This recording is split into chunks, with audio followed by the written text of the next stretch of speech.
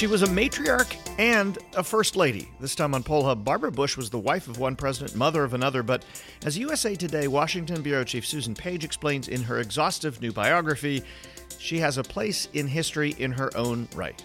Famously prickly with at least some reporters, Mrs. Bush agreed to multiple interviews with Page, and to the author's surprise, then gave her full access to all of her diaries.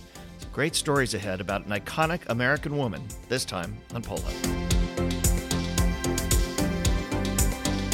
And hi, everybody. Welcome to Poll Hub. I'm J.D. Dapper, Director of Innovation here at the Marist Poll. And I'm Barbara Carvalho, Director of the Marist Poll. And I'm Lee Marigoff, Director of the Marist College Institute for Public Opinion. It's our pleasure today to welcome to the Poll Hub podcast Susan Page. She is Washington Bureau Chief for USA Today, a political analyst you can see almost everywhere, including MSNBC. She has covered 6 White House administrations, 10 campaigns. She is all things politics, which she writes about, and she is also, the reason for today's chat, the author of The Matriarch, Barbara Bush and the Making of an American Dynasty. Susan, so great to have you today. It's such a pleasure to be with you. So let me start with this. Most or many biographers often start at the beginning of someone's life, the kind of the born on the mountaintop approach, which Barbara Bush actually had, and an ancestor who was a pilgrim, or they start with the pinnacle of the person's public career, which often we all know about.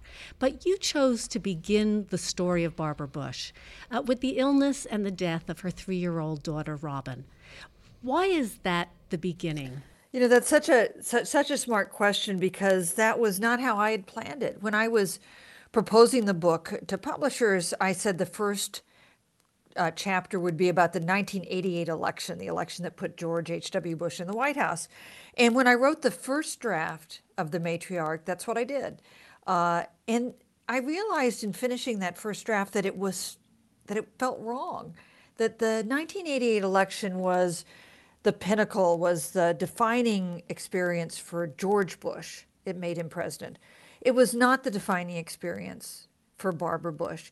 And what I realized after spending a year talking to Barbara Bush, reading her diaries, interviewing other family members, it was the realization that she was fundamentally changed by the illness and death of Robin in 1953.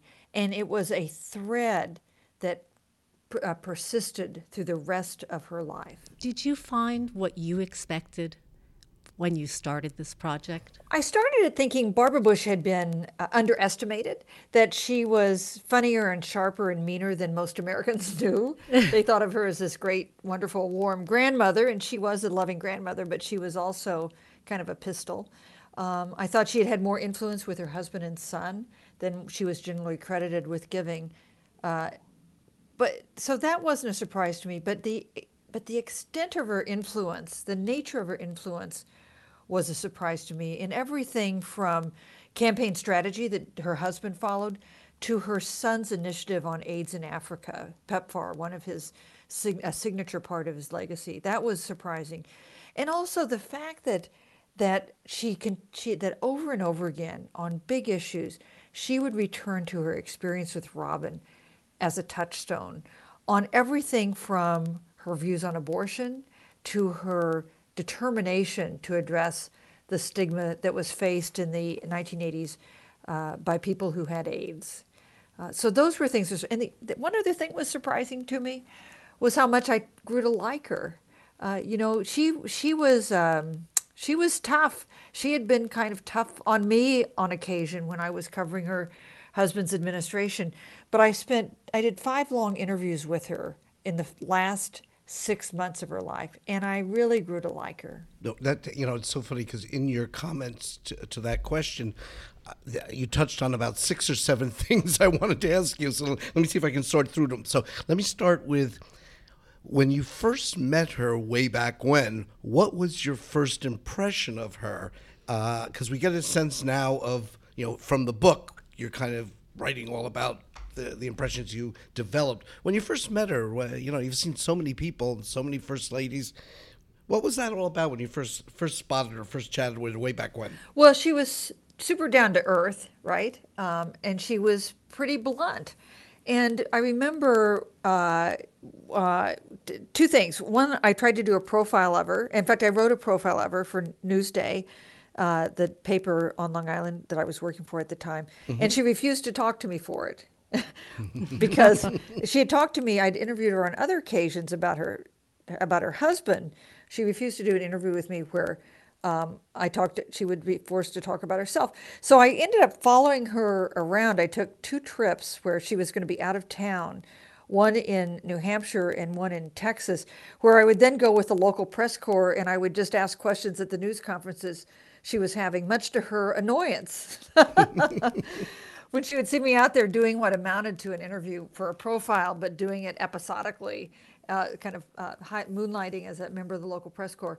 There was another time in 1990 when I was up in Kennebunkport covering the summer vacation. I was on summer vacation duty for Newsday covering President Bush. Not, by the way, the worst assignment I've ever had in journalism. I was going to say, that wasn't exactly a short stroll. Yeah, that's true. Well, there was those Obama's vacations in Hawaii, too. So true. there are there are perks to the job. And then there was Waco with George W. Bush, but we'll leave that to the conversation. That's the other side of the... Yeah, but at this, the Bushes, at the end of the summer, would give a picnic for the press, the reporters who were covering them, which was very gracious of them. So I go to this picnic with my husband, Carl Lubsdorff, with the Dallas Morning News, and our 2 little boys. And Barbara Bush comes up to me at this picnic and gives me a hard time about working outside the home when I have 2 little boys. And when she first came up and kind of upbraided me on this, I thought she was teasing. And so I made some teasing response. And then it was clear she was not teasing. It was that she thought I should have to defend my life choices and the decision to work when my kids were young. And meanwhile, of course, my Ben and Will are acting like they have been raised by wolves, not really helping my argument that it was really okay for me to work outside the home. So she was. These were both examples of her being pretty fierce and being no pushover and being something other than just the warm grandmother that a lot of voters thought they saw. The first time I met Mario Cuomo way back when, I thought he was kidding too. Little did I know that was what he was and what everybody learned afterwards, the way he was. So you had this kind of hard beginning with her, and then you end up the person reading her diaries at the end. So when you approached her with this book idea, did you come in disguise, or did you sort of say, yeah, I'm that same Susan Page member when? No, not at all. And I think that's part of her, part of what's admirable about her. She knew that I was a reporter. And when I actually signed the contract to write the biography of her without ever checking with her about whether she'd cooperate. And possibly that was stupid, but here was my reasoning. My reasoning was, if she said no, I'd be very discouraged. Would I still have the guts to go through with it? But I also thought if she said yes, at the point I was still just considering whether to do it, that she would think she had some sway over what I wrote. And I didn't want to do an authorized biography. I wanted to do a work of journalism. And so I signed a contract to write the book, and then I wrote her a letter saying, I am writing a biography of you, and I hope you'll talk to me. And she agreed to talk to me once, and at the end of the interview, I asked if I could talk to her a second time, and she said yes. And we never had a longer-term agreement than that. At the end of each interview, I would ask if I could come back again, and she always said yes. And at the end of the 5th interview, she did something that I never expected her to do, which was to give me permission to read her diary. Had you asked? Well, in the first interview, she said, don't even ask me about my diaries. You can't see them. But I had asked in the 3rd interview if I could read her diary entries that related to Raisa Gorbachev, because I was very interested in her private campaign to win over Raisa Gorbachev in an effort to help the negotiations that brought the Cold War to a peaceful conclusion. And I also thought that it was one part of her diary she might be willing to show to me because they weren't about her family members or something more personal. And so at the end of the 5th interview, I said, have you thought about whether I could see your diary entries about Raisa Gorbachev? And that's when she said, I've thought about it. You can see them. You can see them all. Wow. So then I did exactly the wrong thing, by the way, which was You fell off your chair. I said, "Are you sure?" Yes, the perfect journalist question. I Journalistic question. I was just so stunned, but fortunately, she seemed to be sure, and so I was able to see her diaries. They will not be available to the public for many years. Is there anything that's not in the book that was in the diaries that you didn't feel? And obviously, you tell us what they are if there is something, but you didn't feel was important or worth putting in now for some reason that we will read about later? So the diaries are not available under the provisions of her donation of them to the Bush 41 Library until 2053. So we've got a long wait before those diaries are going to be open for public view. There were many things from the diaries that I didn't include in the book. I mean, think about this. She started keeping a diary in 1948, and she kept it off and on until 2 weeks before she died. The final entry was 12 days before she died. That's a lot of diary. And so there were many things in the diaries that were interesting or provocative that I didn't include. And here was the standard I used for including things. I included things that illuminated her. I didn't include things that would be embarrassingly personal about other family members, or things that were deeply personal that didn't illuminate who she was for the audience I was writing for. So that was the standard I tried to apply. And did you feel in reading those, you had spent 5 long interviews with her, plus you'd covered her for all of these years.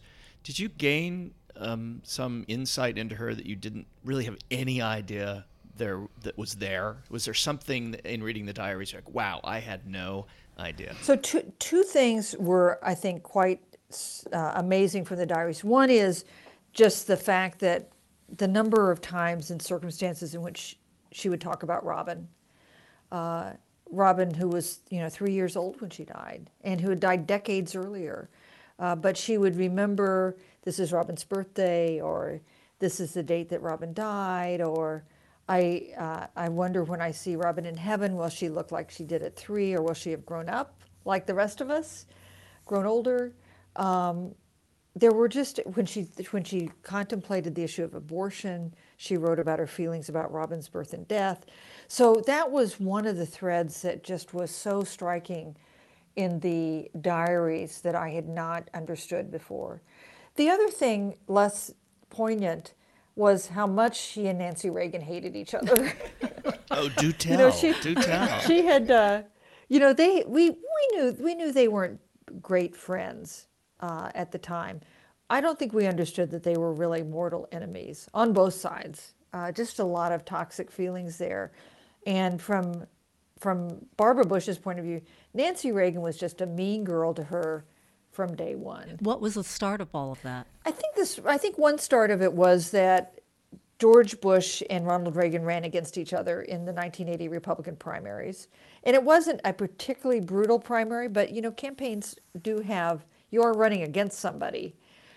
So I think I think Nancy Reagan harbored some resentments for how George Bush attacked Ronald Reagan in 1980. Although, of course, then he became an extremely loyal vice president to Reagan. So that was maybe the impetus of it. But they were also just, for women who seemed so much alike, they were so different. They were born a few years apart. They both went to Smith.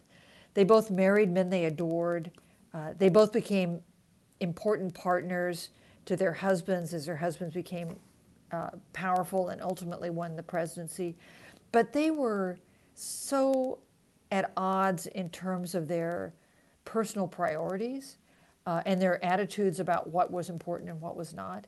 And Nancy Reagan looked at Barbara Bush and saw someone who didn't seem to care about how she looked, didn't dye her hair, often didn't dress that well, seemed to be kind of frumpy. But they always had pearls. Always had. I mean, I think that does dress up anything. Well, and fake pearls, and she would brag about them being fake pearls. That's not something Nancy Reagan would have done. But Barbara Bush, I think, then looked at Nancy Reagan and saw a mother who had a dysfunctional relationship with her children, and that was something that I think Barbara Bush had a very hard time understanding. Well, the current president's reaction to your book suggested that Barbara Bush does hold or did hold grudges. I think he pointed to the 2016 campaign when he had quite a disparaging nickname for her son Jeb. I think it was Low Energy Jeb in that campaign, and obviously he went on to beat him and get the Republican nomination and the White House. Was that the whole story behind what is seen as the Barbara Bush-Donald Trump feud? You know, Barbara Bush kept grudges. She kept score. She would remind her husband, you know, George Bush tended to forgive transgressions. Barbara Bush often did not. Would remind him about what so-and-so wasn't for you then, for instance. You know, with Donald Trump, Barbara Bush's antipathy for him went back a long way. I found a diary entry from 1990, before Trump was in politics, where Barbara Bush is following news of his divorce from Ivana and calls him a symbol of the greed of the 1980s. And one thing I think we didn't fully understand, or at least I didn't at the time, was that in 1988, Donald Trump went to Lee Atwater, who, as you know, was Bush's top political strategist, and suggested he would be available to be his running mate in 1988. Wow. Which the Bushes did not, which President Bush did not think was a thing he wanted to do. And then, of course, you had Trump successfully running against Jeb Bush and also taking the Republican Party in a direction that Barbara Bush found alarming.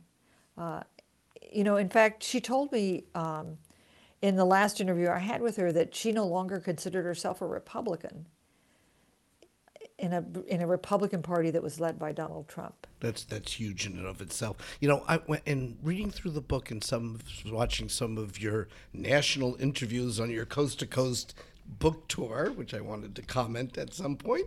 I was struck by, I don't know, and I get your reaction on this. Barbara Bush seemed to me to be either ahead of her time or sometimes behind her times, but I never thought she was quite of the moment. So her position on AIDS and HIV seemed so advanced. Her protest over speaking at Wellesley, because she really quite wasn't with the women's feminist thing, wasn't quite up to speed. On the other hand, her position on abortion seemed both ahead and behind. I don't know. Did you have a sense that she never quite felt right in the moment, but was sort of on both sides of the chronology? I don't know. It's just a reaction I had. You know, I think that's a really smart observation, but I think it meant, because I think she was at odds often with whatever the kind of cultural moment was, but she was not uncomfortable with that. She was, I think it kind of reflected her independent spirit, right? Her willingness, for instance, to think that the country was on the wrong course when it came to attitudes toward AIDS and trying to do something about it. Or her view that feminism and the women's movement was doing damage in some ways, in ways she didn't like. So I think she always felt free to say what she thought, and what she thought was sometimes at odds with where the country was generally at that moment. Yeah, and I was struck also, you know, the pollster in me, her favorability ratings nationally and the Gallup numbers were off the charts compared to other first ladies. And I must say I was surprised by that, having been of the age to have lived past through all that time. I am surprised that her numbers were so strong relative to others, but I guess that didn't surprise you, or was part and parcel? You know who it surprised? It surprised her. She was surprised by how popular she was. And she said that the reason that and Raisa Gorbachev, among others, asked her why she was so popular and how they could maybe replicate her popularity with her own population. Barbara Bush said that she thought she had a very self-deprecating manner, and she approached her popularity in that way. And she said, you know, I'm overweight and gray-haired, and I don't threaten anybody, and that's why people like me. Now, I don't think that's entirely why people liked her, but she was authentic and approachable and compassionate, and I think people recognize that in her. Before we let you go, one last question, probably a short answer, but it's up to you. Do you think she's remembered or will be remembered by history as a first lady, or as the title of the book, the matriarch of one of the great political dynasties in American history? So tell me if there's a third Bush who becomes president. Yeah. Okay, well, I can't look into the future, but let's say there isn't. Do you think that she's remembered more for her role? Because she was only First Lady for 4 years, but she seems to have a much, much bigger place in history than a 4-year First Lady. And, you know, she's remembered as First Lady. She's remembered as First Mother of George W. Bush and of this Bush dynasty. I think she's also remembered as a figure in her own right. And, you know, this was one of the things that I think I didn't know when I was working on the book, whether anyone would actually be interested in a book about a First Lady who had had one term in the White House, only 4 years, and had left the White House a quarter century earlier. Did people still care? And I think what we found was that people were still interested. We saw that also when she passed away in April of last year, just over a year ago. The outpouring of affection for her, I think, reflected that people saw something in her that they thought was worth celebrating. So you came off one book tour, one down, but there's another one coming? I am busily at work at a biography of yet another formidable woman, Nancy Pelosi. Oh, that should have no contemporary interest at all, right? Susan, thanks so much for joining with us today, and all your insights and everything you shared along the way. And it's a great book. It was my pleasure. Thank you so much. That will do it for this edition of Poll Hub. Poll Hub is a production of the Marist Poll at Marist College in Poughkeepsie, New York. Thank you to Mary Griffith, our executive producer, as always doing a wonderful job. And we'd also like to take the opportunity to thank the Roper Center Archives at Cornell University, who provide us with the ability to look back in time at trend data, at survey questions, the results. It helps enlighten what we're talking about, particularly when we have to look back at things over the past decades. And we love to hear from you. Questions about question about polls in general, maybe questions you'd like us to ask on polls. And the best way to contact us is through social media. We're at Marist Poll Facebook, and we're in Instagram, and we're in Twitter, and, you know, all those various places. So reach out to us that way. And don't forget to look down at the device on which you are listening to this podcast on and hit subscribe. We'll see you next time.